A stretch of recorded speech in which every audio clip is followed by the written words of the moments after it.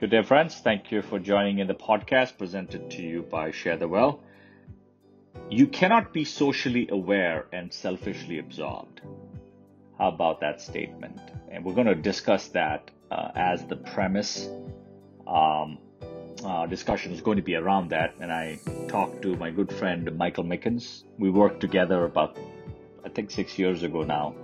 And we worked together for about a couple of years in a previous company that Mike and I worked. He's a unique man shaped by unique experiences and has a unique take on how he sees the world shaping up, specifically the United States, given the turmoil in terms of the race relations, the election, and cancel culture, and a lot of the elements coming together shaping the way we see the world and the way we live. So enjoy the conversation, and I will talk to you guys at the end of the conversation. Cloud here. Okay. All right. Mike, thank you. And, what I generally ask is, why don't you just introduce yourself like we do? Instead of writing the introduction down, I just ask people, hey, why don't you introduce yourself, right, briefly?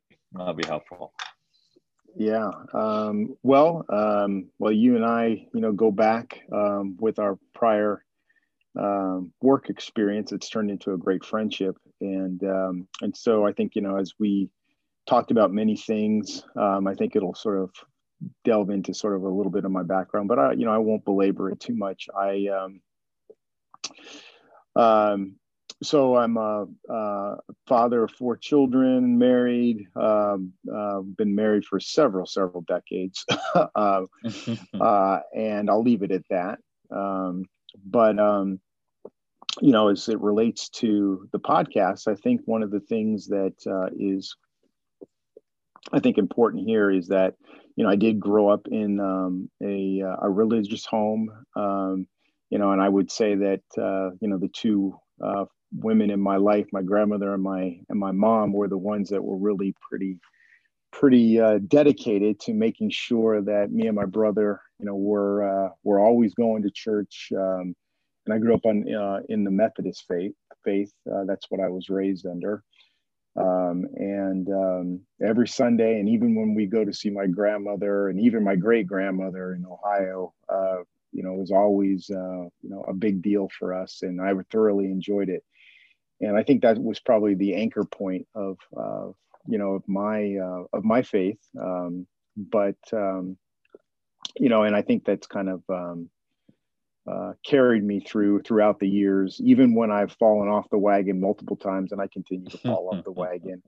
But I think it always has kind of kept me grounded, as knowing when I'm going through challenges and and tribulations and so forth. I think it's always kind of brought me back to center.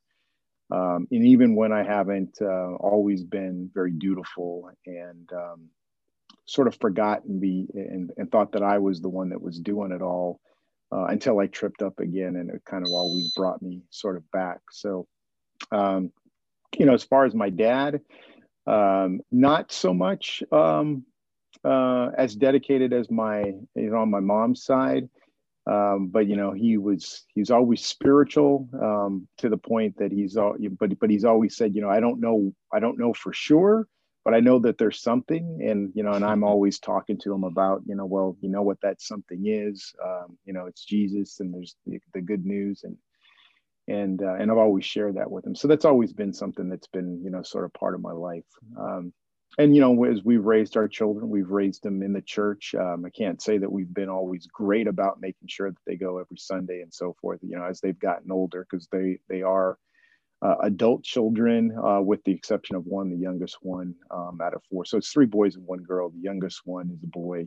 He's still in high school, but he does believe, because he talks about it, and he says, and he's very spiritual, but he's an adolescent, kind of discovering himself, and it's never been one of those things that I felt that it was it was our duty to, and I think our obligation, and it really, a love for our children, to make sure that they understood and they knew God and they knew Jesus and the greatest gift. But I also think it's important that they too have to they have to embrace Jesus and they have to embrace that good news on their own. And we can certainly introduce them to it, but it's always something that I think it's a choice that they have to make, because it's a choice for all of us. Yeah. It's a change of heart and it's a choice for yourself. So that's kind of, kind of a little bit about me. Been working in, professional fields. I started off in high finance and structured finance, and kind of migrated my way into the health sciences space and IT and, and so forth. So, and I still do that to this day. So I Thanks, said it Mike. was going to, I said it was going to be brief, but it was longer than I thought. It's okay. It's okay. We have time. And you crisscrossed America, right? You crisscrossed. Yeah. You born East, went to West, Midwest, everywhere. Yeah, well, I was born in the Midwest and lived in California. And actually, as a matter of fact, yeah, I'm glad you bring that up. So, my dad was actually one of the first African American executives at a pharmaceutical company, and so we moved out west. He ran the Western region, and I remember, his offices, and I think I shared this with you. His offices were actually downtown Oakland, and so I'm a product of a kid coming up through the civil rights era, and I remember my brother and I remember driving on our way to our dad's office, and we drive by the Black Panthers headquarters, and I never really thought much about it at the time, and I didn't really think of too much about it probably even 10 years ago, I'm guessing. But I was reminded just by kind of all the things that have happened recently, with the unfortunate situations with all of the shootings and the protests over the summer with George Floyd and Aubrey and Breonna Taylor and all of those that have happened. I was just reminded of it again, because our kids are really starting to embrace it, wanting to understand more of it. And one of the things I shared with them is I said, well, I reminded them of our background. I said, but that your grandfather, I said, that his offices were right below Angela Davis's offices when we were downtown, and when he was in Oakland, and he reminded me of that. So yeah, so it's kind of a reminder of your life. You kind of circle back and you have a flashback, but it's kind of amazing. Just, the more things change, the more they stay the same. And it was good as a nice little reference point. I've shared that with our kids, and I think it's very, very timely, especially in the current times that we're in. Right. So thank you. Yeah. Well, so you shared a little bit about the work that you were involved in, right? So yeah, I heard all kind of major fields, right? Finance, IT, pharmaceutical, right, and other functions. So give us a little more background around your experience. Yeah. So I was I worked in financial engineering, worked with a team of quants, and really I learned quite a bit when I came out of college. Went to work in the Midwest. And that was a very eye-opening experience. Some of the best people in the world, very salt of the earth type of folks. And I think it gave me a good grounding, because that's where I met my wife. It's just interesting, just the way in which they think about things there versus what you see on the coast. And and I think it evolves over time, but for the most part, because of sort of this connection with nature, the fields, farms, things like that, they really understood exactly what it meant. A hard day's work. You yield based upon what you sow, and just that connectedness, and it's also a portion, a swath within the core Bible Belt. And, my mother-in-law, who's now deceased, and then my father-in-law, who's deceased, in particular, they grew up Catholic, but my mother-in-law, she defected. I'll call it that. And started to go to a more non-denominational church. And when I was there, it was one of the shining moments because I from came in out of school, landed in a place where I knew nobody. Mm. And I remember, meeting my wife, and we'd go to the same gym, and became friends because she worked in another portion of an affiliate bank that we were tied to, and over time, eventually invited me out to their Sunday get-togethers, and I remember it was. There was kids all over the place, and but everybody getting together, eating, talking, visiting, laughing, having a good time. And, it was really a nice, eye opening experience. It was a very rewarding experience, but I always remember her mom always talking about, Jesus, Jesus, Jesus. She's very, very devout Christian. And, that was another anchor point for me. So you come out of college, you think that you're invincible, you work in these high powered environments, and you sort of forget, and you're not connected to kind of that core. And it kind of brought me back into my spiritual journey again, because it is a lifelong journey, but it brought me back to that. And that's always sort of been another anchor point. And then when she and I got a job, and this is how we moved west, and we ultimately married.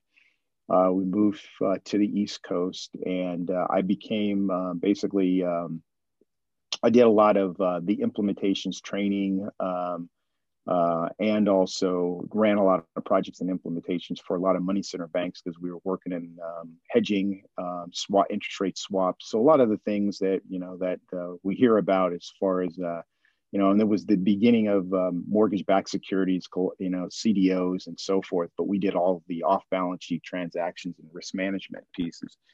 And I ended up working for a company that was one of the largest providers of data processing for financial institutions, but we worked for a sister company within it that did all of the software and the analytics. And that's how I actually got to the East Coast. And then ultimately became the regional manager there, all at the age of 26. Didn't really know what I was doing, but had a lot of confidence, from the person who actually that I came and worked with. He actually went back into consulting, and he went back to a big job. And he recommended that I go ahead, and he recommended to the head of sales, the general manager, or the overall division of group head that I fell underneath.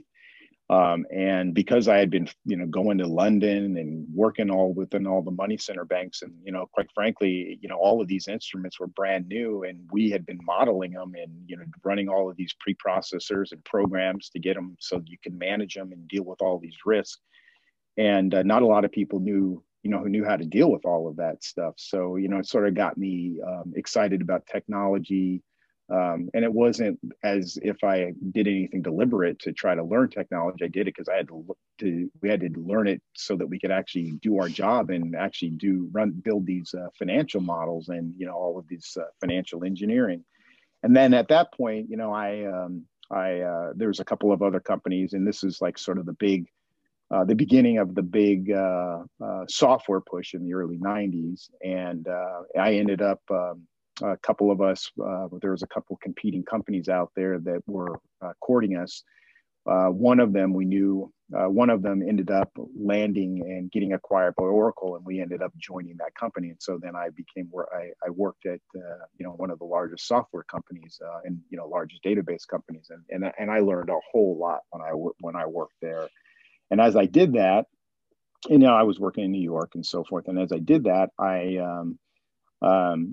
sort of got the bug of technology, and, and that evolved. And I ultimately ended up working for, several startups along the way after I'd spent, some time at Oracle. And then, and then I ended up, getting into the pharmaceutical space in a roundabout way, and the rest sort of took off. And we ended up working at several companies. We ended up building them up and sold them to large companies. Worked for a lot of these large healthcare IT companies, and kind of then migrated my way into, a large, some of the largest or the largest management consulting organization. And I also started my own business during that time, because I'd always get these phone calls from folks that were looking for assistance in helping to build their sales organizations. And, I was using my financial background to help sort of figure out how to model it, not realizing that, we were having a lot of success. And, folks were saying, asking me, and I was young, and this is even when I was at Oracle, how are you figuring this out? And how do you know, how are you, building these rapid growth models? And, and I thought everybody was doing all this financial modeling. I said, well, isn't this what everybody does? And, come to find out, actually, no, nobody really does any of that stuff. And a lot of it was because of just my financial background, really. And I think all of that financial engineering and the databases and so forth. And I just did it, and part of it was I was naive. But I also had the benefit of my father, who, ran large sales organizations when he was in pharma. And, I'd just ask him and say, how do you guys do it? And then I'd go model it and figure out how to do it. And, that's how I started my career. So, and along the way, a lot of kids came along the way. We ended up with 4 along the way and traveled all over the place. But yeah, that's that's kind of the abridged version of my career. So the long and the short of it is that you made truckloads of money. Well, I don't know if I made a lot of truckloads of money. I probably did, and I probably don't even want to look at how much I've probably made, because as I joke around with everybody, I mean, I was fortunate. I grew up in a very especially for a Black child, especially back during that time. I was exposed to a lot. I mean, we were, when I was growing up, I remember, growing up in Colorado, I started snow skiing when I was 2 years old. And that's like unheard of, right? For a lot of people in general, just period, right? And it's certainly, you'd never see a Black child out there, right? Snow skiing, right? But that was just the way my parents were. They never really thought about, color being a restriction. And so that was just the mindset I grew up with, right? And my grandparents, they ingrained that in us. And they said, you two are just as good, if not better, as anybody else. Nobody is but above you, and nobody is beneath you. You are all equal. And you need to stay true to that. And as a result, if you want to learn to ski, then you're going to learn to ski. If you want to, go to these schools, then you're going to go to these schools. If you want to, so I grew up partially, I went to both public and private schools. So, and I believe in both. I think there's pluses, minuses of both. But, certainly back then, you just did not see those things occurring. And when we moved into, as we were, I would say that a lot of people would say we were a highly upwardly mobile African American family, and because of my dad's position, and because of the rigor and the discipline that my mom believed in and my grandparents believed in, it was just education, education, education. It was just not an option. And so, very strong convictions. The belief was that that's a way to make yourself better, because they can never take that away from you. And so that always stuck with me, and it always stuck with us. And part of that also was we also experienced a lot of the same things that is just not a common thing that you typically see for, African American families, especially in that era of in that era. And so we were, I grew up, we were always breaking social norms. We were always, breaking stereotypes. And I just never really thought about it a whole lot. And I think the one thing that was kind of interesting is in California, you're in Oakland, so you obviously are very exposed to very ethnic, areas of the country. But the interesting part about it is we always, found my parents wanted us to always be exposed and also be able to sort of, not sort of, but always be able to communicate and be able to traverse across multiple socioeconomic categories and also racial and ethnic backgrounds. And because of that, we lived in a lot of predominantly white communities. Went to schools where we private schools, you don't see a lot of that. So oftentimes, in some cases you're the only Black child, or maybe there's a couple of them in the entire school, right? Mm-hmm. Mm. So, so with that, obviously there's an expectation that you need to be able to communicate very well. You need to be able to write extremely well. And you need to, certainly not forget your roots along the way. And that always has stuck with us. And that's kind of always something that, that we were always a part of. But that's always, that's the way we were raised. And and I think it's actually been great because, ironically, we have my wife is white. We have a multiracial family. And because of that, it's like, we joke about it, but it's the same level of expectations that we have with our children as well, because I think that's what's important in society as a whole, is that we need to appreciate, our uniqueness, because God made us unique, but he also made us equal at the same time. Right. And it's also important to make sure that we respect that in all walks of our life, right? Because, there's that saying where, you have your public life, you have your personal life or your family life, and then you have your private life, right? The thing is that people, kind of walk around and they think that they can actually traverse across all three. And that's actually just not true.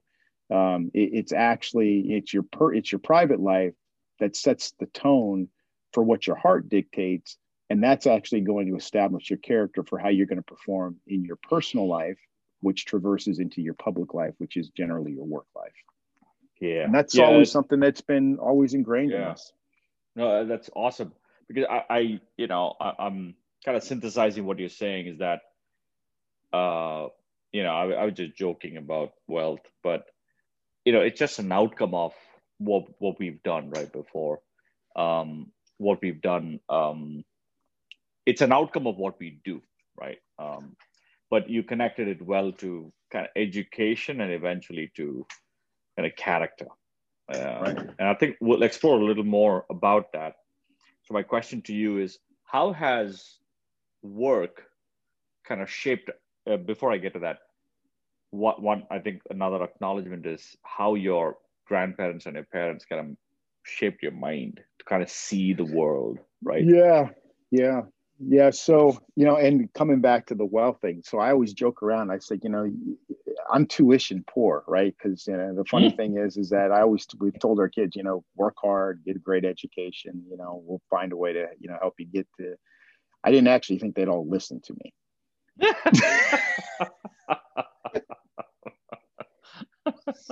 So but it's good. We're so proud of them. It's they've all done so well. And it kind of ties back to the question regarding the grandparents. Now, see, my grandparents, my grandfather, retired Air Force. Then he actually worked. He was an engineer, and he worked at a large conglomerate out in Colorado, and my grandmother, same. She was a nurse, and she actually retired from the Army. But during that time, and I remember we would always go down and see her.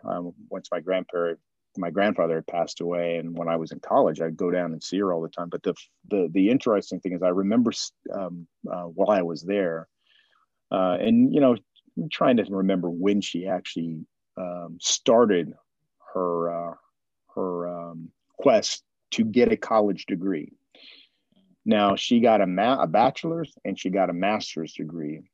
By the time she's 65, imagine that. Oh, wow. Because she wanted an education. And if you think about it, she's a product of the 30s and the Depression era and so forth. And I mean, grew up under hard times, right?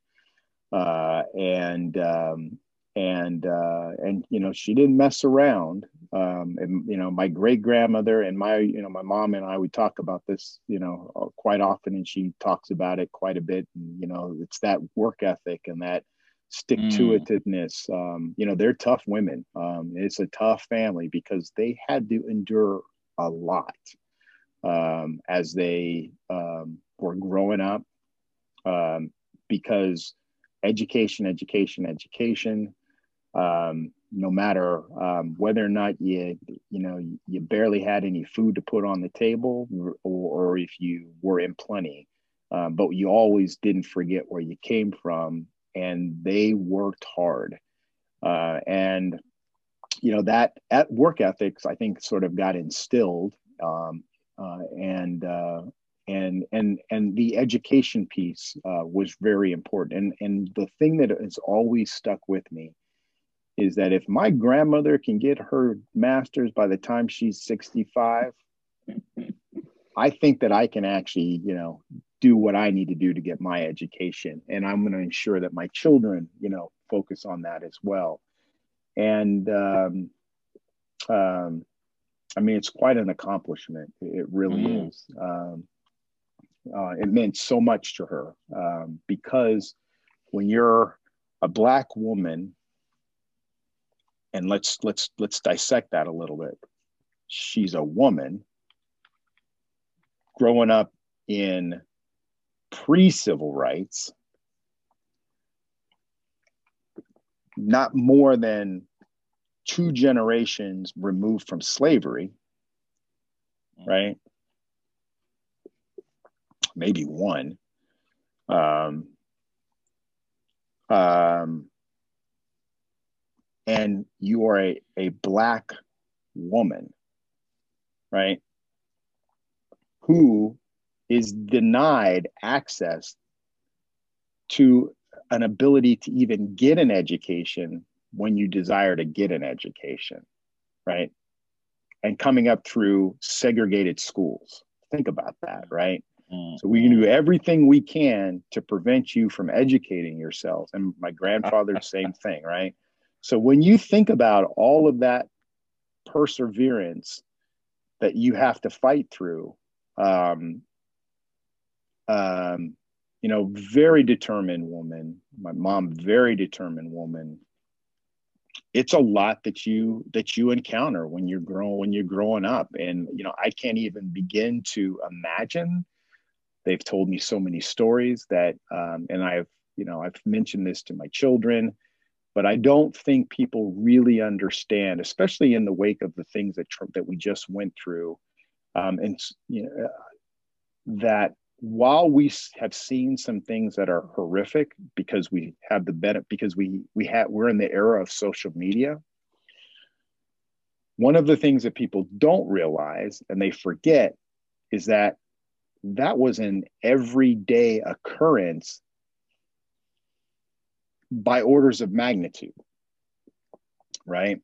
And because I was able to get the benefit of a good education and be able to, start to traverse this integration coming out of integrated schools, which my parents came through civil rights, what we cannot forget is that the people that laid the ground before us made that possible, right? And because of the sacrifices that they made, things have gotten a little bit better, right? And that's with every race that is an oppressed race, and that's every generation has some aspect of that they've endured. And I think that those are the things that I believe that people sort of galvanized around, because in these protests, you saw people from all backgrounds, all walks of life, which is the thing that was really encouraging. And I think that anybody who says that we had gone through a period over the last several years where division sort of took hold, and latent angst um, marginalization, and maybe what your heart and your character were really are, that thing sort of spewed and be to a level that I think people were not able to fully comprehend just the depth at which that still exists in this world.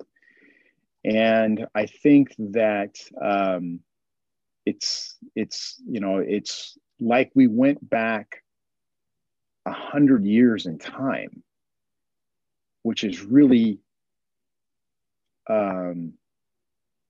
it's sad. It's heartbreaking. Right. It's heartbreaking, and I hope, on the sad and the really um, um,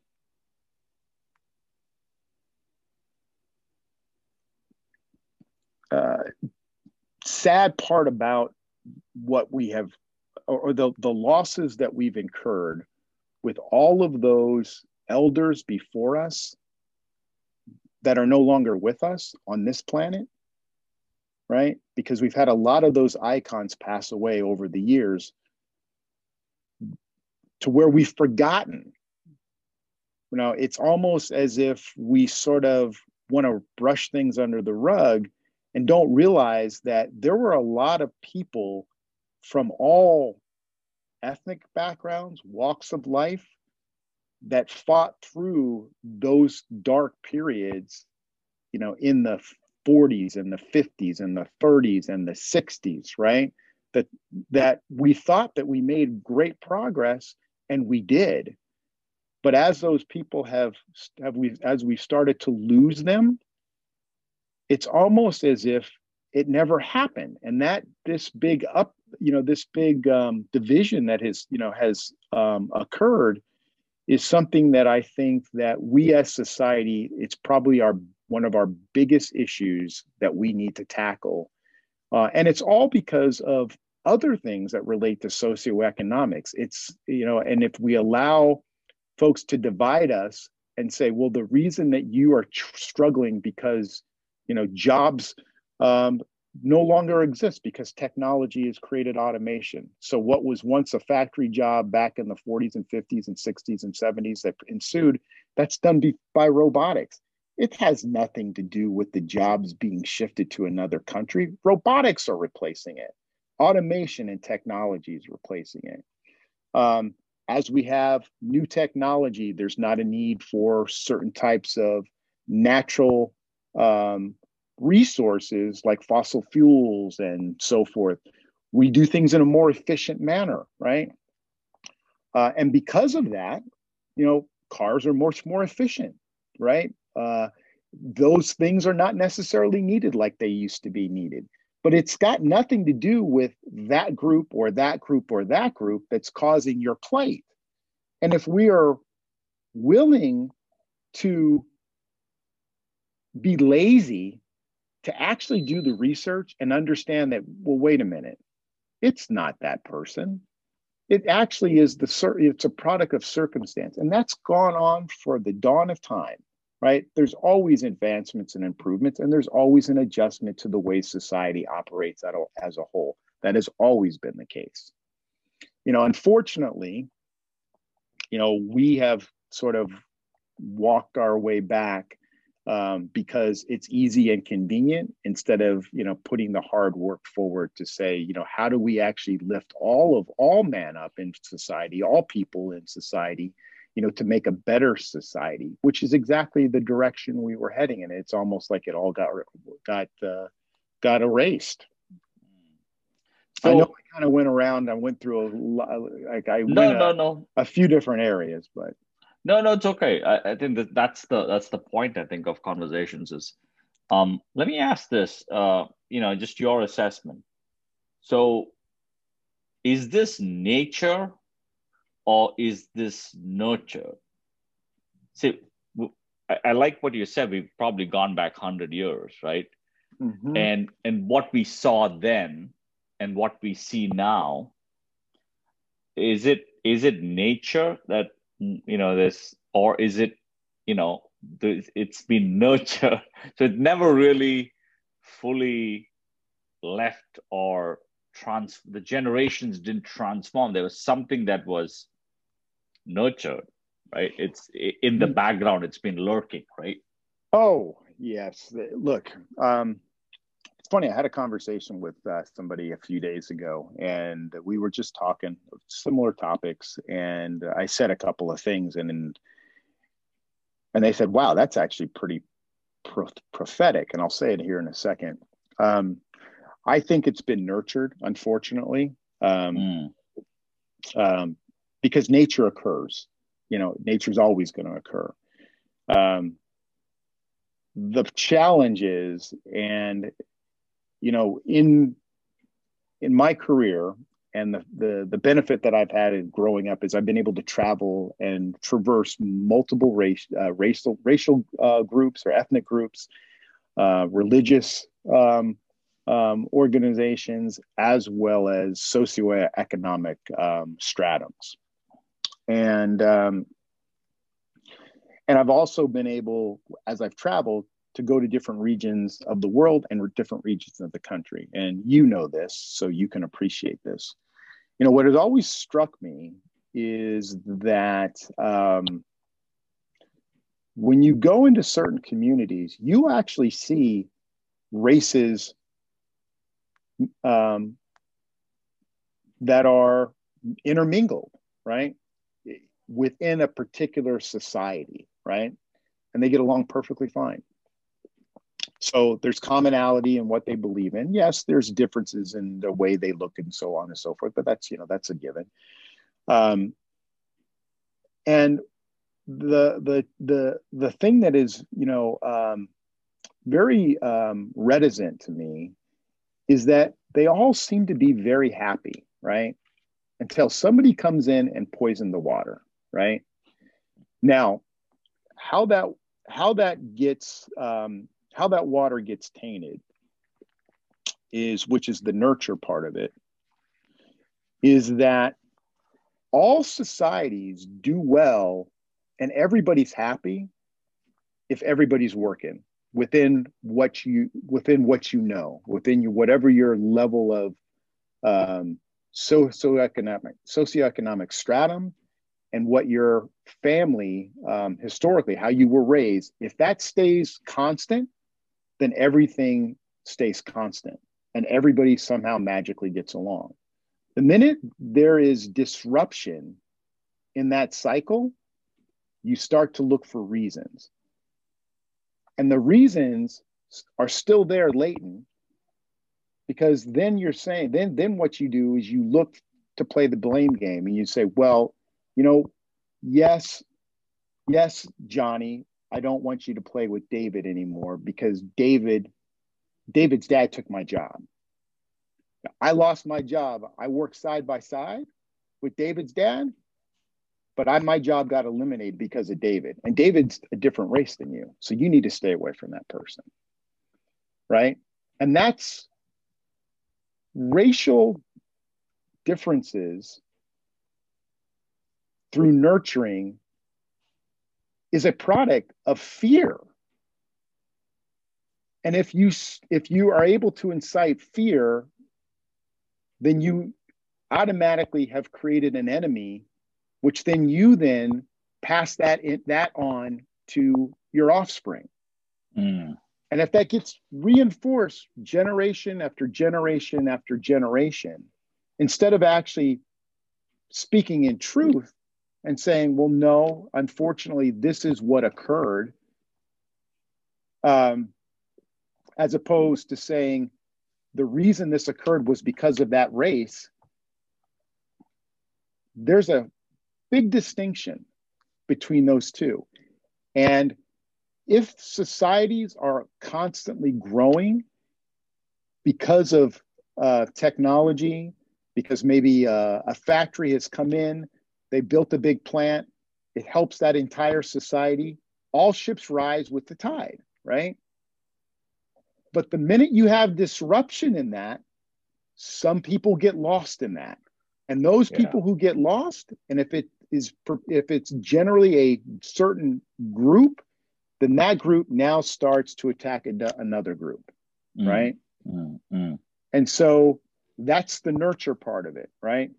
Now, the funny part about it is that everybody by nature says, yes, we know that there are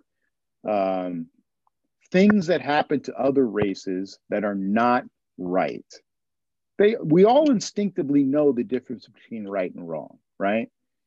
And they will say, as long as I'm doing well, then I will say I disagree with that. But the minute you get knocked down to that person's level, then you automatically say, well, you know what? The reason that I got knocked down to this level is because of that race. And so I'm no longer going to, support what I originally thought. And that is so much of what we have been seeing out there, because there is a complete change in social dynamics and economic stratum that has caused disruption, which is why people are dissatisfied, right? You have to look, everybody needs a villain. Everybody needs a villain, right? So if you are searching and searching and searching to find a reason for the way you feel, trust me, you'll reason and you'll find somebody to place that blame on. And it's easier to place the blame for somebody who looks different than you than to place blame on somebody that actually looks like you. It's easier to place blame on somebody that is at in a different economic stratum than you are than it is to place blame on somebody who actually comes from the same social circles that you come from, right? So then we get into this tribal mentality where it becomes us against them. And that's the nurture side of it. The funny part about it is that everybody, I've watched this, and I said this to my kids, and this will come back to what I said the other day to this individual. Everybody will say, let me come back to this. So I was telling my kids during this time, I said, look, the thing that causes me a lot of concern is that I've lived through this. I've seen it. And this is when I was telling them about, driving down, seeing the Black Panther headquarters. And my dad reminded me of that. And then, Angela Davis's office being right up above his office. And I didn't think about it until he brought it up. But the thing that was always that reminded me of it, I said, oh, you know what? When I came into my career, I lived through the whole Rodney King thing, right? So same situation, right? The Selma March was a byproduct of a young man getting shot by a police officer. The Rodney King incident was the outcry of police officers abusing a Black man that got caught on tape, right? The protests this summer were because we saw police officers literally take the life of Black people on TV, right? So we've had these three waves that have occurred, right? And as a result of it, there's always been some sort of protest, some sort of outcrying, and some sort of social upheaval that has occurred in each one of them. But for whatever reason, we make progress and we snap back to the norm, right? So what I said to this person, we were talking about this and a bunch of other things. I said, the thing that concerns me is that right now everybody's saying, yes, I stand up for these things. I believe in all of these things, but yet nobody's heart is changing, right? That's how you make change, right? You can't, and this is what I said, you can't be socially aware, but selfishly absorbed. The two completely cancel each other out. They're dichotomies, right? And so much of what I see in corporate America right now, which I saw, kind of growing up, it's like, you had the civil rights and equal rights, right? So that's my parents' generation. Then we saw this era that occurred that, happened, that started talking about affirmative action and, we're going to, equality. So that's when all of that started happening again, right? Now we have this wonderful term of, that we use that unconscious bias. Well, I said, look, if you have to be told that you have unconscious bias, then therein lies the problem. Because if you have to be consciously told that you have bias, then you have bias, right? So what does unconscious bias mean? It means nothing. It's a play on words, right? It means that, okay, I'm going to be aware of these things, and we're going to stand up for these things. We're going to acknowledge these things. We're going to go through education, and we're going to train everybody up on unconscious bias. I think that's great, right? The problem isn't the training. The problem is the heart. And that goes to your question of nurture. It starts at the home. It starts with generations saying, my past generation was wrong. This is not true. And we are no longer going to accept what we were taught because we know it's wrong. And until people start doing that, and until people who are in leadership roles in organizations start to move into those decision-making areas, you will never change it, because it's too easy to stay at the status quo. Why is it too easy to stay at the status quo? I'm not going to take a risk that's going to have an impact on my livelihood. People don't want to, when it impacts their livelihood, it's harder for people to make a change. Yeah, no, that's true, Mike. That's very, very true. Very, very true. I know in the corporate, at least we are, I don't want to refer to any company or even my own company, but I think just generally, there's been progress, evolutionary progress, right? But thinking about this kind of change is transformational. So this is like fundamental, almost close to revolutionary, right? This is not, okay, we'll add another training course to a curriculum, right? Or whatever that looks like. But this is revolutionary change. It gets down to, as you said, leadership structures, and right down to the families, right? That are, what are you talking on the dinner table, right? How are you kind of challenging your children, right? To kind of, and that's why, that's why my question is, because there've been 2 or 3 generations now past when we still see extremities in terms of thinking, right? And ideologies, which is like tougher than, an issue, right? If it's a physical or a structural or, what a political issue, we can deal with it. But these are ideological, right? At the heart of, what's one's value, right? How are we equal, right? In the eyes of God and in all opportunities and everything else, right? But also, I think we are unequal. Not everybody has got the opportunities that, potentially we've got. And to be able to recognize that and appropriately evaluate that when we're looking at candidates is important as well. Oh, absolutely.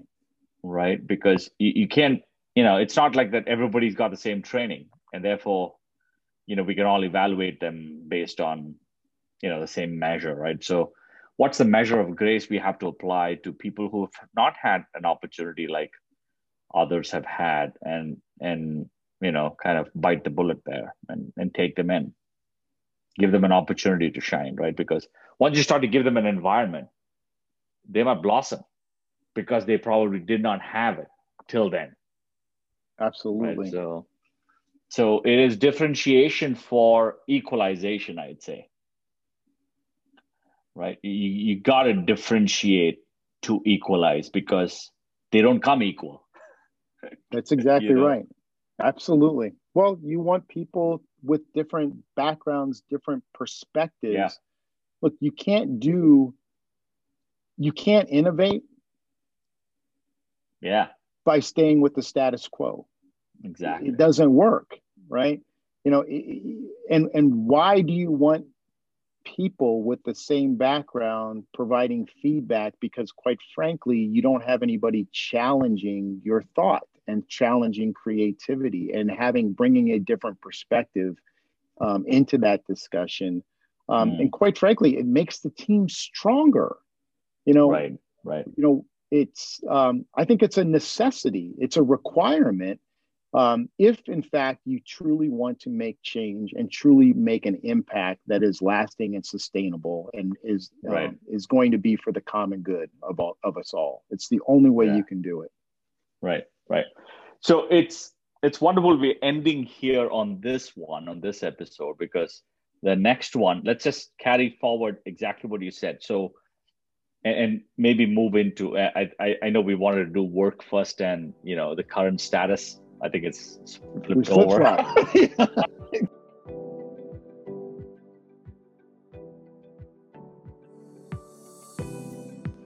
Friends, thank you so much for listening into the conversation. Hope you guys enjoyed it as much as I did, just participating and, engaging with Mike. Mike is a dear friend of mine, and we've had some, great laughters and great times of discussion and really soul searching. And, we've been able to shape each other's mind and thoughts and,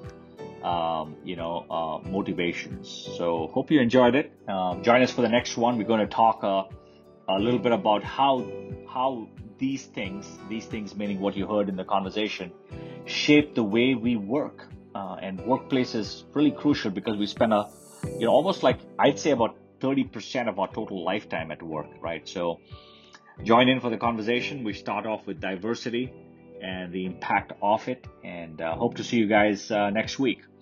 If you want to get more information, go to our website, sharethewell.community.